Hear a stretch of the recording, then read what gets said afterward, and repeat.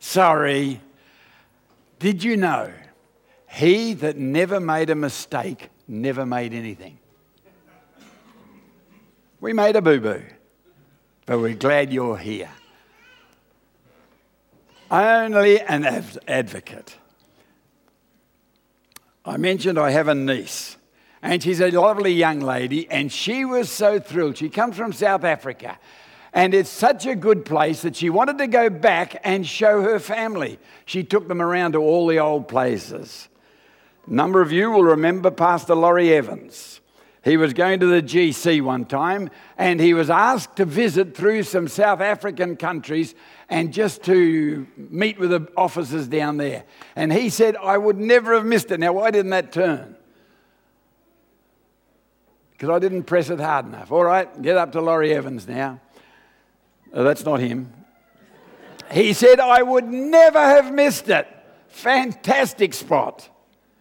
And then another fellow that we knew, Pastor Garn. He used to be the editor of the Record. Some of you remember a name like that?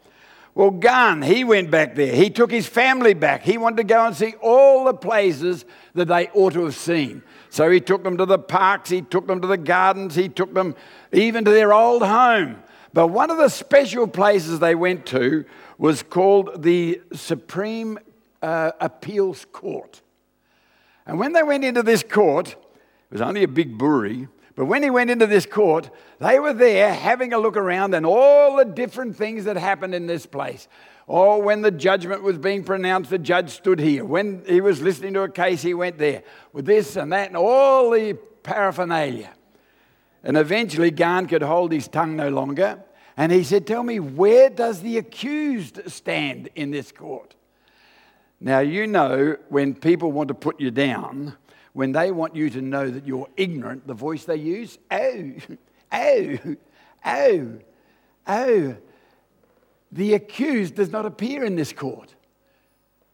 Well, his eyes stopped. He said he's represented only by his advocate. You know, the plush carpets, all the flash things around that court faded into insignificance, but those words, only his advocate, burned into Garn's mind and burned deeply into his mind. Why? Because you see, Garn is a criminal. And his crime was that of murder. Only his advocate. But before you judge Garn too harshly or too quickly, I want to tell you something too. You're a crim too. And your crime is the crime of murder. Because we are the ones that are responsible for the death of Jesus. You see, it was not the Romans that cracked the whip and thrust the spear and yelled out. That was us. That was you. That was me there that day. It was not the Jews that shouted out, we don't want any other than Barabbas. Give us Caesar. That was our attitudes. That was our callings. That was us. And you know, before we go there for a moment, I'd just like to have a look perhaps at Jesus' attitude towards sin and sinners. What was his attitude toward those that did evil things and spoke evil of him? John chapter 8, there's a terrific story. And the story is the story of a young lady caught. And they were so excited because now they had a real live case to bring before him. And so they dragged this woman down to Jesus. And they knew Moses said she should be stoned. And so they said to Jesus, hey, you know what Moses says? Who's going to throw the first? What do you reckon? And Jesus didn't reply. He just sat down there and started to scribble. And he wrote in the sand. And as he wrote in the sand, one by one, those fellows just disappeared. And Jesus looked up. Where are they? Where are your accusers? And you remember what Jesus said then? Do you remember it? Neither do I condemn you. Go and don't hurt yourself. Don't continue in this way of life. And I've lost what I had down here in front of me. Go and sin. You see, it was because David understood, because David recognized he had a God like that. It was David that cried out when he was caught out, Lord, I have sinned. I have sinned against thee, I have sinned. Help me, help me. I want to come to the gospel prophet for a moment over the book of Isaiah. And I want you to have a look at this one. In the book of Isaiah, it mentions a messianic prophecy taken hundreds of years before Jesus was even born. And the gospel prophet said this, no one will believe us. He is despised, he's rejected, he bore our grief and carried our sorrow, yet we didn't care. By the way, this is my translation, or paraphrase of it. He was pierced for our transgression, our punishment was placed on him, and with his stripes we are healed. All we, like sheep, have gone astray, and the Lord laid on him the iniquity of us all. So can you see why I said that we were the ones that were guilty? Not the Romans, not the Jews. It was us that were there that day. And I think his hands were nailed down. His hands were pinned down for the things that we so often do, to make atonement for the physical things we do against each other, our attitudes toward each other. His feet pinned down again. How many times do we knowingly, unknowingly, consciously or innocently wander off into forbidden paths of our own choosing? The crown of thorns that Jesus bore for the mischievous cunning that we think up in the mind-boggling sins that have festered and allowed to fester and then come out in actions. No wonder it says he is our righteousness, because we need it. We badly need it. His back was lacerated. The many times that we have turned our back on his plan and let the carnal nature get the better of us. You know, if we looked around and saw Sodom and Gomorrah around today, they would just be normal towns, normal places. How often have we turned our backs on him? You know, Paul it was that said, the things I want to do, I don't do. The things I don't want to do, they're the things I fall into doing all the time. Who can help me? And remember what he said in verse 24 of that chapter? Thank God for what? Thank God for what, you know? Thank God for Jesus. Thank you for what Jesus did for you and I. So with all that appearing before us in the Supreme Court, in God's High Court, how on earth are we going to stand? How will you stand? How can I stand? Did you know the beauty of it is that we don't stand there at all? We are represented only by our advocate. Are you with me? Only by our advocate. He took it. He takes it. And he continues to represent it. Jesus is our advocate. He is the one that died. He is the one that rose. And he is the one ministering those sacrifices for us even now, today. He is our representative. I want to go a little bit further and another couple of Bible verses that mention some of the things that he has done and what he would do for us. Over in the book of John, 1 John chapter 1. 1 John chapter 1, it says to us, if we are in the light and if we walk in the light, we have fellowship with each other. We're glad to be here. We have fellowship.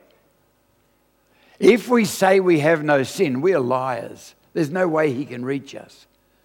But if we confess our sin, what does he say then? He is faithful and just to forgive us. If we say we have no sin, there's nothing he can do for us. We're lying. There's no way he can get to us, to reach us. John 2, or 1 John 2. Hey, we have an advocate. I don't admonish sin. Don't sin. Don't get caught. Don't fall. But remember, if we do, we have an advocate. We have an only one. Say sorry. Be like David. Be brave enough to quit.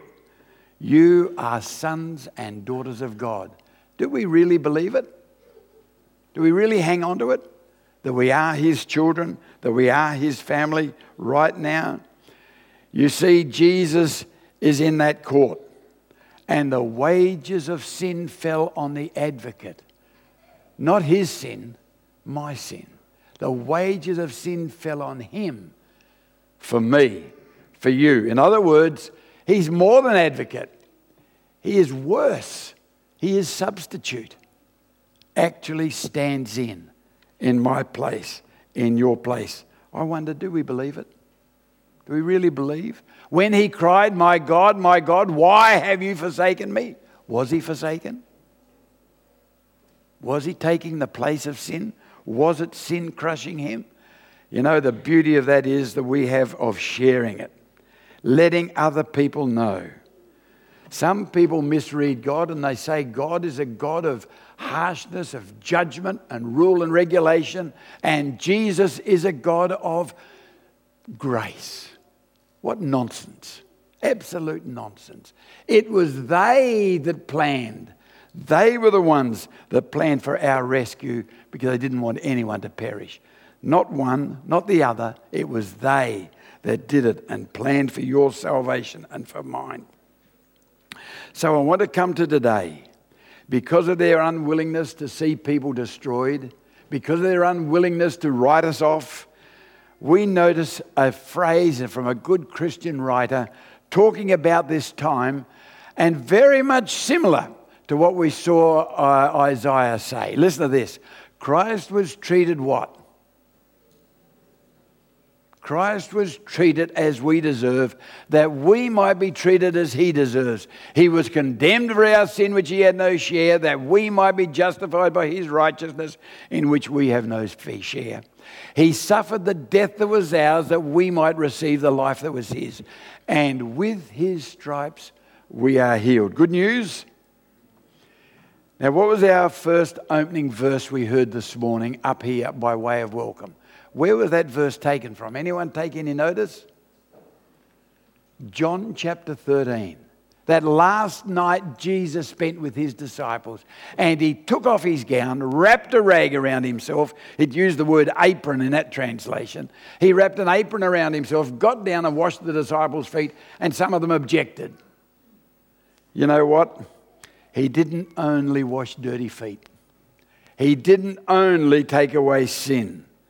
He took away pride, any strife, any cherished thing was washed away that night. That's what He came to wash away. But when we get down to verse 17 of that chapter, it says, happy are you, or blessed are you, if you also take part. Blessed are you if you do these same things. So we have a memorial. We have a reminder of what Jesus has done for us. We have the emblems up here in the rostrum in front of us. We have a practice that Jesus inaugurated that night of washing one another's feet. Horrors. Yes, to wash away, what did I say? Pride, variance, strife, cherished sin.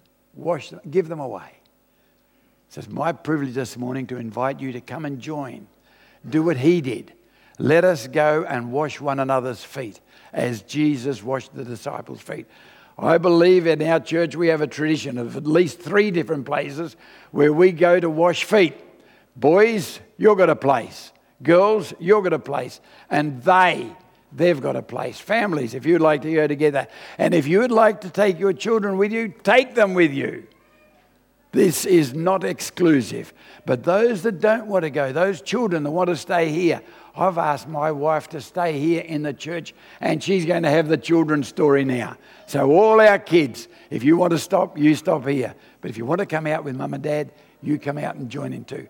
Let us now separate for the ordinance of humility. Those that stayed in here, did you have a good story? Where's all my kids? You have a good story? Did you see the pearls? We'll have to have that story another. Oh, did you do another one, Mrs. Eaton? The naughtiest girl in the room. My. Oh, sorry. Where are my boys? They're there?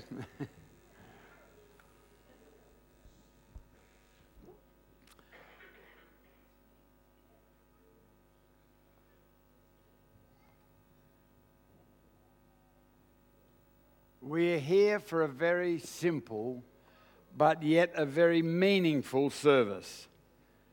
In fact, Jesus instituted this service that we're having in place of another service. You see, the children of Israel had a perpetual reminder to them of their deliverance from the land of sin, the land of Egypt. What did they call it? The Passover. How often did they have it? But I heard someone say that we have this communion service more frequently than once a year. They only did it once a year. And Jesus changed the meaning, gave a new meaning to us for our deliverance from the land of the enemy, from our deliverance from the land of sin, by having our representative, by having our substitute take our place. And then Paul said, as oft as you do this, you do it and you show the Lord's death till he come. And Jesus said, we're not only going to do it here, we'll do it further. So we're playing a fairly important part today. And I'm going to ask, and I think I'm right, Jason, was you? No, you're going to say Ron. Ron is going to lead us in prayer as we consecrate this bread for the purpose for which it was made, to represent the broken body of Jesus. And let me say one further thing. Jesus always operated an open communion. That means everyone was invited to join in. And we have some people today, and we have some problems today. For example, celiac. What's a celiac? It's a terrible thing, isn't it? Sounds like you get a word like that attached to you, man. Some people can't use wheat and can't have wheat flour. Well, we haven't got wheat or wheat flour. We have gluten-free for you, for everybody today. I often talk about gluten-free and say it's usually gluten-free, salt-free, sugar-free, and taste-free. But this emblem that we have today is representative, and we're going to consecrate it to that purpose now. Thank you, Ron. If you'd all like to bow your heads, we'll pray. Dear gracious Heavenly Father, dear wonderful God, as we come today, dear Lord, to partake in this communion service, as we take the bread, dear Lord, help us to remember that it represents your broken body, where you died on the cross for each and every one of us. Dear Heavenly Father, we ask a blessing now as we take the bread and remember you. In Jesus' name, amen. Why did Jesus use bread as an emblem? I think you'd be fairly hard-pressed not to find bread of some sort nearly everywhere, wouldn't you? Jesus took the common. Jesus took the everyday thing and used it, blessed it, converted it to something special. I have been and worked for many years in many areas where we don't have any sorts of flour. And we used to get a taro. Where's the Fijians? They might be horrified at this one. But we would bake the taro and then cut it in slices and break that up, because that's what they had. That's what was there. Jesus took what was available. But I think in the using of the bread, there's another demonstration. The bread must be broken and crushed and bruised and bashed to pieces before it becomes bread. Jesus was broken and bruised and bashed for our salvation. I think we've got a lot to be thankful for, don't you? We have a great solicitor. We have a great advocate on our side.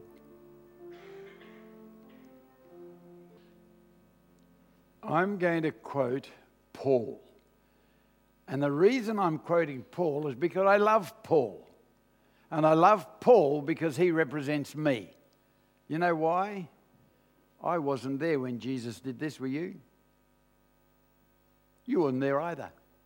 So Paul represents us because he was not there the night that Jesus did what we are doing now. But I'd like to just say or repeat or quote what Paul said that evening. Paul said, that night that Jesus was crucified, he took bread. He broke it. They blessed it. He gave it to them and then said, all of you, eat of it. Paul went on to say,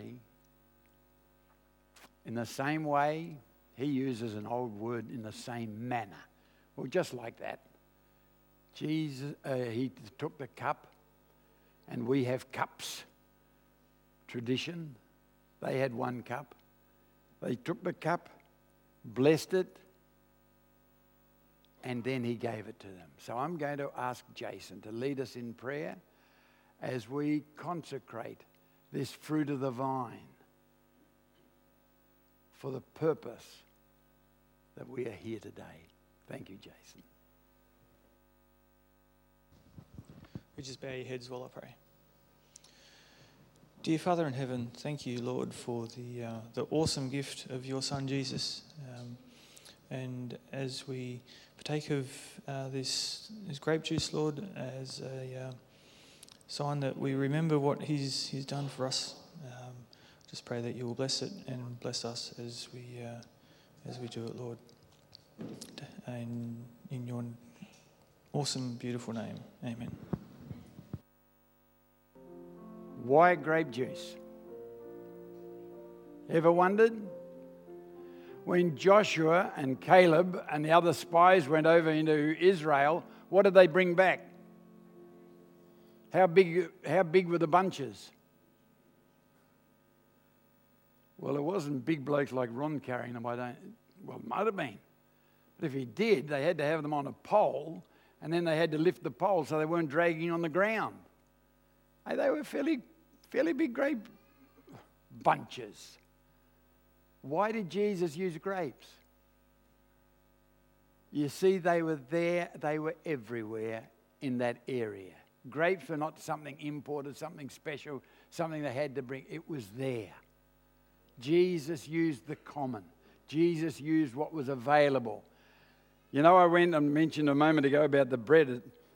I went to the islands and I went to some places where they had not had communion service for many years. And the years before that they had it, they'd been down to town and bought plonk. It was grape juice and it was fermented and it was, and they sort of got shocked and horrified and they just didn't have ordinance for a few years. What do we do, Pastor? I said, well, you get up that coconut tree and throw down a few coconuts. Right or wrong? Come on, right or wrong? Hey, we can sit in judgment because grape juice, we've got grapes everywhere. But there's no grapes in some here. And so they used what was available.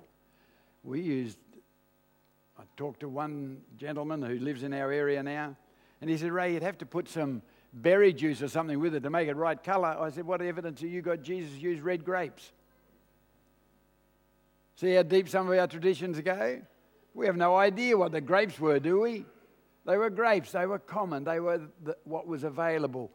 In fact, we had the best grapes early in the wedding party and the worser grapes at the end of the party. Why? Because they added more water to it. That's why. They made it go further. The fresh was fresh. Thank you.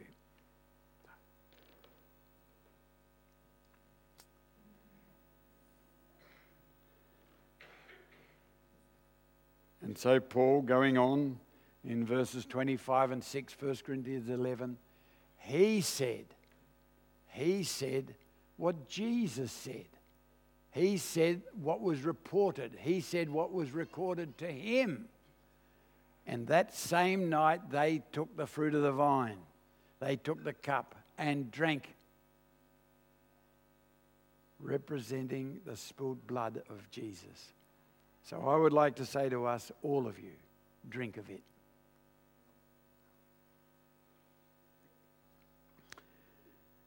Matthew 26 is the chapter where Jesus records, or Matthew records, the story of what happened that night. I'm going to invite you to have a custom that we have. And you take your glass and just pop it in the little slip in front of the table, the chair you're sitting at. Little book rack, is that what you call it? Yeah, we don't call it anything. We just put them there. All right, just put them there. And deacon and deaconesses, you know where they are. But I am interested in what Jesus said, and he certainly did not prolong the service. He said, and they sang a hymn and went out. Singers, are you going to lead us in this one? They sounded so good that we can't not have them, I reckon. And what one are we going to sing? Were you there? Father, we are unworthy, and we recognize that. But we also feel invited because you have invited. And now we'd like to pray that as we go out, we go with your blessing, that we may radiate the experience we have with you in Jesus' name. Amen.